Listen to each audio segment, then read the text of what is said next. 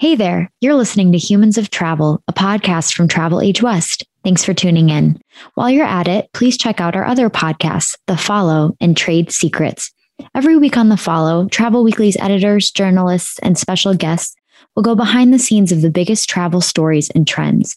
And every other week, Trade Secrets will tackle travel advisor questions about their businesses, professional development, social media, and more, all with the help of a veteran travel advisor. Find them wherever you listen to podcasts.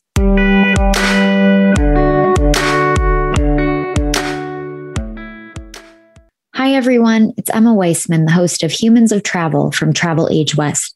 We've decided to re-release a few of our favorite Humans of Travel interviews on the weeks where we aren't dropping new episodes. And you're listening to one of those encore presentations right now. We'll see you back for a brand new episode of Humans of Travel in a couple of weeks. Thanks for listening. Hi, everyone, and welcome back to Humans of Travel. I'm your host, Valerie Chen, and today I have the distinct honor of chatting with someone who I deeply admire and have spent some IRL, in real life, time with, Masaveda Morgan. Masaveda wears many hats. She's a travel writer, an editor, a photographer, and a video host. But I think it's safe to say that at her core, she's a journalist who is passionate about sharing the world with others. She worked as an in-house destination editor for Lonely Planet for about 5 years before becoming a freelance guidebook author for Lonely Planet, which she still does today. Masaveda, thank you so much for joining us on Humans of Travel. Hi, Valerie. Thank you so much for having me. It's wonderful to be here with you. So did I list all of your hats correctly? Did I miss anything? No, you pretty much covered it. The only thing is I was at LP at Lonely Planet as an editor for about 4 years rather than 5, but minor detail. Minor detail. We'll round up. What's another year? Exactly. There you go. There you go. So you and I met back in 2015, which is absolutely nuts that it's been 5 years. I know. Crazy. On a trip with Mountain Lodges of Peru, visiting incredible places in Cusco, Lima, and more throughout the country. I was covering the experience for Travel Age West, and you were there as Lonely Planet's South America destination editor, correct? That's correct, yes. For many people, becoming an editor for a travel magazine, especially one as well-known and celebrated as Lonely Planet, is a dream job. Obviously, you earned the role, aka you worked tirelessly to get to the point where you could land such a position. Did you know that you always wanted to be a writer and editor, and specifically for a travel magazine? Well, I've always been interested in the written word ever since I was in my mother's womb. Actually, she would say the alphabet and sing to me. She would even count, but I'm not a math person, so I guess that didn't stick. And even as like a little kid, my parents would sit me down in front of, you remember the preview channel back in the day that would like roll the channels and would show you what programs were on? It was just like text rolling on a screen. So yeah, they would like sit me down in front of that. And like whenever they would turn it off, I would cry. And yeah, it was just my babysitter. And so from there, even when I was in pre-K, my teachers would ask my parents, like, how does she know how to read so well? And they were like, I thought you guys were doing all this stuff. So it's just been, words have just always been a big part of my life. And travel was always something that seemed like a very far away, lofty thing. But I was one of these kids growing up in the late 80s and 90s who was obsessed with Carmen Sandiego. So the idea of being able to explore the world was always something that was very appealing to me. I was always in journalism throughout. Starting from middle school, really, I was on the school newspaper all the way through high school and college. I was the editor-in-chief of my university newspaper, as well as an editor and a designer for the literary magazine. So it's just something that always felt right to me. And so did you travel a lot as a kid, or did that come later in life? Not really, not anything outside of going to relatives' houses in the South, primarily with my family. I actually didn't leave the United States until I was 25. So I'm 36 now. So it's only been about a decade and some change. So can you briefly walk us through your career before you became a travel journalist, even though it sounds like travel was an interesting thing to you, maybe not, at the forefront of your everyday, but more so journalism was essential to your career? Back then, back in the late 90s, I guess early 2000s, it was still very much like you're either in print, you're in television, or you're in radio. And so I went with print thinking, oh, maybe one day I want to get into magazines. I never really had any ambition of being in book publishing because that just seemed like something that was completely unattainable. So I went with newspapers because it was kind of the closest thing that could maybe put me in the magazine world. And I found that I actually really hate reporting. Like I'm super sensitive and a little anxious. Like, I think I actually had the opportunity to interview the mayor in Savannah when I was in college, and I freaked out. Like, I couldn't handle the pressure. So I definitely don't have the kind of personality that's very well suited to going out and getting the story like right in the heat of the moment. So I was just happy to be behind the scenes, being a copy editor. I've just always been really good at wielding words and fixing other people's words, and I was just a good editor. And so I kind of pursued that. I was a copy editor for a couple of newspapers as an intern. And then when I left the United States for the first time at 25, I went to the International Administrative Headquarters of the Baha'i Faith. I am a Baha'i, so it was an opportunity to go do some service work. I was working as a copy editor for one of the governing bodies of the Baha'i Faith internationally. And from there, I applied for a Fulbright fellowship to go study in London, and I got a master's in publishing. And after that, I came back to the United States. I wanted to stay in the UK, but it was kind of impossible with the visa thing. So I came back to the US and could not find work for the life of me. I was applying for everything, not even getting rejection emails, just out into the ether and hearing nothing. And I saw on LinkedIn one day that Lonely Planet was hiring editors in their Nashville office. And I was like, oh my gosh, this is amazing. Because I actually did, while I was in grad school, I was doing the whole, book publishing study thing. And I was like, I'm not entirely sure if this is something that really speaks to me, but it would be cool to work for a company like Lonely Planet. Because I had started to travel a bit when I was in Israel. I traveled around Europe a little, and in London, it was super easy to get around Europe as well. So I'd really developed a passion for traveling at that point. But that was just kind of for fun. And I had this fleeting thought in school. I was like, Lonely Planet would be dope because it's books and it's travel. Right. Yeah. And so then, several months later, I guess almost 6 months later, I saw that they were looking for editors, and like, there's no way they're ever going to notice me. And I put in an application. I wrote a super heartfelt cover letter and I applied. My expectations were on the floor. I was like, this is never going to happen. So just keep trying for an editorial assistant, intern, whatever you can do. And, at this point I had some pretty decent experience and I had a master's degree, and I was just feeling kind of hopeless about it. And lo and behold, I was their top pick out of like several hundred candidates. Not surprised. Obviously. Had I known you, then I'd have been like, yep, okay. I was shocked. I couldn't believe it. And it really was a dream come true. And God, I love that brand so much. And I love the work I was doing. The team I was working with are just some of the most incredible people I've had the honor to work with in my career. And after a few years, us editors were given the opportunity to go and do guidebook authoring gigs so we could have an understanding of what we were asking our writers to do. So I sent myself to the Galapagos Islands because that was the one place I hadn't managed to get to yet as the South America editor. As one does. After some time, I thought, why don't I give this a go? And I also knew that Lonely Planet did have, and still maybe continues to have, a bit of a diversity problem when it comes to the writer pool. So I was like, well, if I can be somebody who has the ability to offer a different perspective than the majority of the people who are writing for Lonely Planet, which is mostly white men who are older than me. It's like, let me just do whatever I can, do my part to just try to make this content more relatable for everybody. And so that's what I've been doing for the last couple of years. My mother's from the Philippines. I spent some time in Israel, like I said, and obviously I'm from the United States, and I covered Georgia, I covered some Pacific Northwest, I covered New York City. So these are all places that I have attached a lot of meaning to in my life. So it's really been a wonderful ride to be able to go to these places and create this content for other people to go check it out. And you said your mom was Filipino and your dad, you're mixed race. So what is your dad? I am. Yeah, my dad's Black. He's from New Orleans. My grandmother is Creole. And according to 23andMe, I'm 51.3% Asian, a little Native American in there, Sub-Saharan African, and European. That's because of slavery, probably. Let's be probably, honest. Unfortunately, but true. Yeah. So your dad, it sounds like he's a little Asian too. Right? Because that's how the math works. Math is hard for me too. I'm also, as you know, a writer and editor. Is that right? No, my dad, he's African American, Black American, and Creole. Yeah.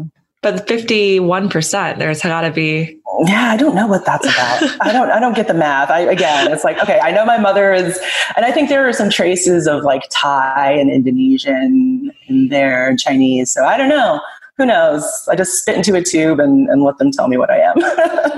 You're a beautiful mix of different cultures and therefore a great representation of how incredible travel is. That's what we'll say. You left a pretty stable, relatively stable, as you know, job as an in-house editor to go freelance. And you're still, of course, working with Lonely Planet. And I understand that you said you were lured by the good life, the fascination and the excitement of being on the ground more often. And it sounds like you also feel like you have a responsibility to offer a different perspective, to interweave your own cultures with how you're covering a destination. Absolutely. Just by virtue of being in my own skin. And I think that's what, everybody has something different. Everybody has some kind of different experience that they can bring to whatever kind of work that they're doing. And we can all hold up a mirror in a way and give other people the chance to grow through connecting with them and just giving some different perspectives. I'm really lucky that that's literally, what I do every day.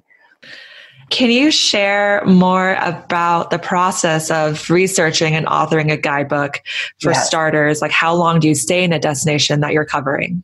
It is a bear. I will tell you that. It is huge. It's a huge amount of work. Lonely Planet is the world's leading guidebook publisher. So we have a massive beast of an internal content management system that has all of our narrative text, all of our POIs, points of interest. Those are, the restaurants, the hotels, the sites, and things like that. And so I'm provided with all of the POIs and narrative that exist in the content management system for any given region. And it's up to me to go to these places and review this text and make sure that everything's still current from, the practical details, opening times, prices, to the actual review. Like, okay, it says that there's a stag's head on the wall. Is that still there? Okay, cool, check. Or, if I go to a place and it sucks, I'm like, okay, well, I'm deleting this because the last person who wrote this had a very different view about what constitutes a good pub than I do. So it's my responsibility now to shift that. So that's a big part of it. And then in addition to that, we have to find new places because things are constantly opening and changing and relocating. Every book that I do, my process is constantly getting refined and I'm learning new tricks. And this last book that I did for London, I was one of the authors out of 5 of us, I believe. Yeah, 5 of us. And I feel like this has been the tightest submission that I've had. It's a lot to really be efficient because, you only have so much time, like based on the amount of places that you have to visit in every destination, you can say, okay, and I'll ask my editors, like, how long do you project that this will take? And they'll tell me and I'll factor it based on that. And then obviously I have to slot in some time for downtime or getting sick, adjusting to time zones, my depression, which takes me out. And I sometimes just need to lay in bed for a couple of days and binge eat and watch Netflix just to like give myself a break. So it's a lot. How do you manage this? How do you maintain a good work-life balance? How do you manage work and exploration of your new home? Well, it is pretty overwhelming because, it can get kind of convoluted when travel is your work because it's something that people do in their leisure time, right? Mm-hmm. And that's one of the big misconceptions that I'm constantly having to dispel is that I'm on vacation because I'm not. Like, I can't tell you the last time I had a vacation, really. So it's really about just like giving myself boundaries and also just cutting myself some slack when I need to. Because if you are a person who works for yourself and you're a freelancer, like you're your own boss, you get to set your own hours, but you also have to be conscious of what your needs are and what your output is. Check out Trade Secrets, a new podcast from Travel Weekly and Travel Age West. Every other week, our editors will answer questions from travel advisors about their business, the industry, trends, and more. They're not doing it alone either. Veteran travel advisors will join them on each episode as they delve into whatever is on their listeners' minds. Subscribe to get Trade Secrets every other week or go to travelweekly.com/podcasts. Masaveda, you briefly mentioned depression. Yes. That is something that has just been a part of my life ever since I can remember. I don't know if it's related to my mother dying when I was 6 or, genetics. Like there's certainly some mental health concerns that run in my family, but it's the hand that I was dealt, and it has derailed me probably 2 significant times in my life. Once at the age of 20. And then again, when I don't remember exactly, it was 2017. I don't know how old I am now. 30, yeah, like 33-ish. It's always been with me, and it's something that I've always had to, manage and kind of contend with. But yeah, there have been a couple of times in my life where it was truly overwhelming and I had to seek help. And I don't feel any shame in that. I think it's really important that people are transparent about that struggle, because so many people are up against this beast. And of course, I'm hesitant of being judged and people thinking that I may not have the ability to do something because I have this thing. But, I think that in a way, it can also be a gift because it gives you this awareness. Like when you have survived, literally fought to stay alive because your brain's trying to kill you, when you overcome that, like that really is something that's commendable. And I know that there are so many people out there who struggle with it, and I don't see it as a curse. Really, I don't. It's hard, definitely, but it does, I think, give me some perspective and some insight, and certainly a lot of sensitivity to other people's suffering. So there's no shame in that game. If you have a mental illness or you're struggling, like even if it's not something that you're diagnosed with, like we all go through bouts of depression or anxiety or whatever, and it's totally human. And what really matters is that we're able to be gentle with ourselves and seek out the help that we need in that moment, whether it's just talking to a friend and just getting it off your chest, or, using medication, which I'm not medicated right now because I don't have health insurance because I'm a broke freelancer, but, I'm finding my own ways around that, and right.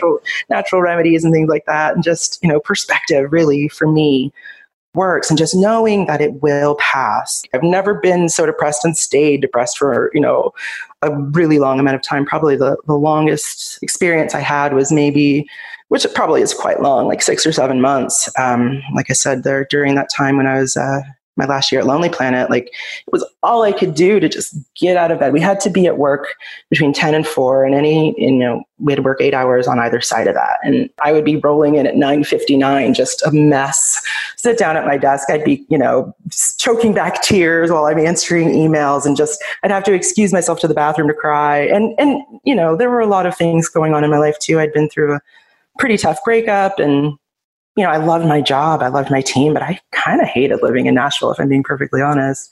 So I just didn't really have, what had absolutely started out as like a wonderful life that I had sort of achieved working at Lonely Planet. And, I had my first apartment for the first time, and it just all kind of failed to be really enough to sort of feed my soul. And so I think that also was a big driving factor in me deciding to make a change and go out and see the world. I think it's really important to take things day by day and, adapt. Definitely. If you're feeling a certain way, overwhelmed or dissatisfied or whatever it is, like you made a change, like you weren't happy there and you took a huge leap, like I said, into, a whole different type of lifestyle in addition to a different type of job. Like it wasn't just your job title is impacted. It was the way you live, right? Yeah, everything. And it was, it was a big reach because financially it did not make any sense. And I'm still fighting my way through that. I've got debt up to my ears, and that's something that I have to deal with. I can't keep, avoiding that. And it took a lot, but I couldn't not do it. I couldn't keep going on the way that I was going. Like I had run the course of that, and it was beautiful and amazing while it was good. And then it wasn't so good anymore. So I didn't have a choice. Once I decided that I was ready to make a move, I was like, okay, I'm going to give myself, 6 months. And I kind of, not on a whim, but like in a sort of impulse direct message to my manager, I was like, we need to take a walk. And he knew, like I grabbed a box of Kleenex as we walked out the door and his face dropped. I was like, okay. Oh man. Ugh. Yeah, but he was wonderful, so supportive, and had been really, really there for me when I was going through all of this stuff with my mental health. Yeah, it was tough. And I'm so grateful that I got to maintain a connection with Lonely Planet. And so many of the relationships that I built with my colleagues transformed into opportunities because I was able to go and update their content for them. And I sort of had my pick, if I'm being honest, of the places I wanted to go because they knew that I knew what I was doing. And I think when you know how the process works on the other side, it makes it a bit easier to kind of know what your editor's needs are. So I'm really, really, really lucky that those relationships were able to evolve. It's really just about like making the most out of your day every single day. And when you know that you can't quite go the distance on that day, it's fine. Like the work will go on. You'll be okay. You're still going to meet your deadline, even if you're a couple days late, which I have been. This isn't life or death. It's publishing. I think everybody who works in publishing, it can feel like life or death because deadlines are just the drama of it all. High drama of it. It's like, y'all, hold on, perspective. Like nobody's going to die. We're not curing cancer. We're providing information, and that's absolutely important. But, if things get shifted a bit, we're all going to survive and we're all going to get paid eventually, hopefully. That is one of the goals for sure. Unfortunately, I know you've experienced racism, sexism, and other discrimination while on the road.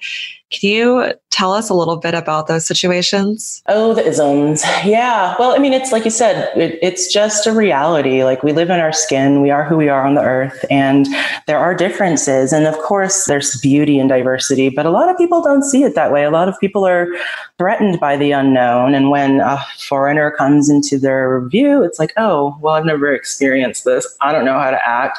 I have these preconceived notions or these prejudices based on things that I've heard or what I've been exposed to. And yeah, there are definitely parts of the world where the culture is very homogenous and I'm very distinctly different. And, some people that I've talked to who have had that experience, they revel in it because they're like, yeah, I am who I am. I'm a boss. I don't care what you think of me. And, I wish I could be that resolute in who I am, but sometimes I'm not. Sometimes I feel, I'm very sensitive, like easily overwhelmed. And it just hurts because I don't mean anybody any harm. I'm just there to do my job. And I also recognize that it's all because of ignorance. I feel sad for some people who haven't had the opportunity to be so exposed to different cultures in the way that I have, and to be able to have that openness and that willingness to learn and grow because of differences. But yeah, it makes it tough. A particular experience comes to mind. I was on assignment in the Baltics. I was in Latvia, and I went to this pub that was very highly rated by the previous writer.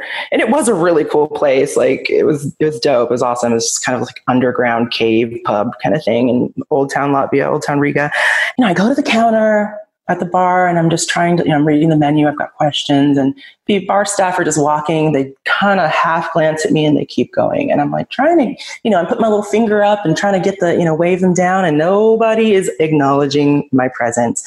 And meanwhile, other people are coming in on either side of me and standing at the bar and getting served immediately. And I'm like, this cannot be happening. And it's nuts because when you experience this kind of thing, like your first thought is like, am I crazy? Like, am I making this up? Like, is this really happening? Like, definitely. Yeah. You don't want to believe that it's happening. You don't want to believe. You want to, you think like, oh no, surely it's just me. This isn't real. But, finally I was able to get somebody's attention, and like, I got served a whole bunch of attitude. And, I had a question about like the beer or the cider or something. And she's like, well, it's on the menu. And she like pointed to the wall. But I was like, actually, the one I'm looking for isn't written up there. Can I get a menu? Can I get any acknowledgement that I exist and that I'm here and that you should serve me? I had also, while I was in Riga, connected with this person, this Black woman who is a musician, and she was in town. So, we met up, we went to a burger place, and we walk in and it's late-ish. We grab a menu and we go sit at the table, a couple minutes to look over and see what we want to order. And other people are coming in at the counter, then they're going and sitting down, but they're ordering. We didn't order yet because we didn't know what was, available. We wanted to make a decision. And then we go back to the counter and they're like, oh, well, we're only doing to-go orders. I'm like, are you kidding? Like, these people walked in after us and they're sitting down. And so it was so obvious that they didn't want us there. And honestly, as you know, like the majority of the time, it's microaggressions, it's little snubs, it's a dirty look, or just somebody ignoring you. But when somebody is like very blatantly making it known that they do not want you to be there, it's awful. It feels horrible. And you're like, well, shoot, I'm not going to send Lonely Planet readers here, because if someone who looks like me comes here, they're going to have a terrible time. The white man who wrote this review, this glowing, beautiful review, he obviously had a very different experience. So am I going to delete it? Of course I'm going to delete it, because if only white people are going to get served here, then that's not okay. And I have to do my part to make sure that everybody's having the best time that they can while they're traveling, because you're investing so much. Like, travel isn't a frivolous thing for most people. Like, people are saving money for a long time. They're having to take time off work. And if they go and they have a terrible experience, like, that's just really unfortunate. I would never tell a Black person to not go to Latvia, ever, ever, ever. But I will say, okay, I went to Latvia. This is what happened to me. I know other Black people who have gone to Latvia and had a wonderful time. I don't think that there's any place in the world that's off limits to anybody, but you do have to be conscious that sometimes these realities do exist, and you have to do whatever it takes to make sure that you're safe, physically and mentally and emotionally. Considering these challenges, are you ever just like, excuse my language, F this, I'm not even really going to say it, F this, I'm not going to do this anymore? Maybe for a second, but like, there is nothing in the world that is going to stop me from seeing it, ever, ever, ever. Like, that's just not an option. That's just not the way that my brain works. That's not the way that I was raised. That's not my worldview. Like, again, there's no place in the world that should be off limits to anybody who's got a willingness to go there and to learn something from it, because I'm constantly trying to expand my horizons and get a new perspective and learn and grow and meet people. So, Masaveda, I can't thank you enough for being such an inspiring guest on Humans of Travel. How can our listeners follow along all of your adventures? Oh, thank you so much. It's been really amazing. I feel so lucky to just to get to catch up with you because it's been so long. But yeah, I have my website is masaveda.com. I'm super easy to find on the internet. If you just literally open up Google, type in MASOVAI, and by that you're going to see Masaveda. You've done it before. Yeah, actually just last night or the night before, because I was, updating my website and all of this. And yeah, so, I've got my website, masaveda.com. I'm at Masaveda on Instagram and Twitter, Facebook. So yeah, I'm out there. You can find me on Amazon, like everywhere. Everywhere. Yeah. Fantastic. So I'll add those links below to the show notes so everybody can find out what Masaveda is up to. And Masaveda, thank you again. Thanks, Valerie. Wonderful to talk to you. Check out Travel Weekly's flagship podcast, The Follow by Travel Weekly. A follow, spelled FOLO, is a journalism term that means to follow a breaking news story with more details and analysis. And on the Follow podcast, our reporters and experts will take a deep dive into the biggest stories and trends of the week. Subscribe to get the weekly Follow or go to travelweekly.com/podcasts.